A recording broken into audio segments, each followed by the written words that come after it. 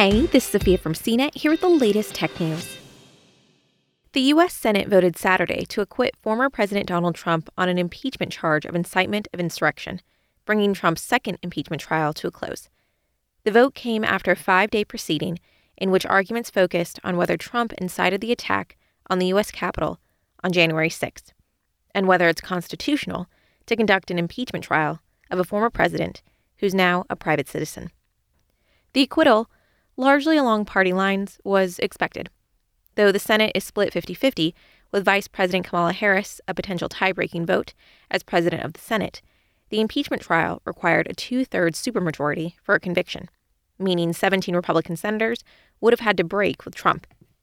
In the end, the vote was 57-43 to convict, with all 48 Democrats, 2 independents, and 7 Republicans finding Trump guilty. The Republicans who voted alongside Democratic senators to convict Trump were Senators Susan Collins, Mitt Romney, Lisa Murkowski, Ben Sasse, Pat Toomey, Bill Cassidy, and Richard Burr. A conviction was an unlikely outcome from the beginning.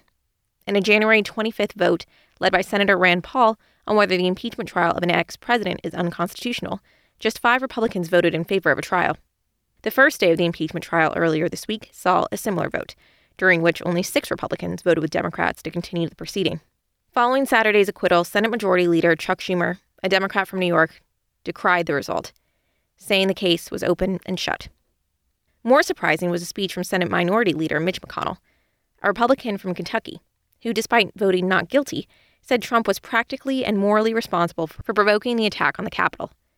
McConnell said he voted to acquit because he believes the Senate doesn't hold the power under the Constitution to convict a former president. During the trial, prosecutors relied on disturbing video footage showing the Capitol riot, as well as video and audio clips and social media posts showing Trump repeatedly calling on supporters to march on the Capitol building on January 6th, and in the days and months leading up to that date. House impeachment managers additionally showed tweets in which Trump lauded violent actions by his supporters in the lead-up to the 2020 election, as well as later tweets in which he appeared to continue stoking the violence during the insurrection. The House impeachment managers said Trump did nothing to protect the lawmakers who were in danger during the riot. Trump's defense team used more dispassionate constitutional and legal arguments to argue that the trial was a violation of the former president's First Amendment rights, and they claimed Trump's rally speech was taken out of context, saying Democratic leaders have used similar language in the past in calling on their own supporters to, quote, fight. The trial began February 9th, with Trump facing a single impeachment article for incitement of insurrection regarding the Capitol riot, which left 5 people dead, including a Capitol police officer.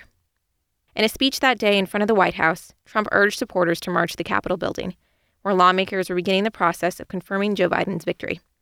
In the presidential election, Biden was confirmed after the riot and later inaugurated on January 20th.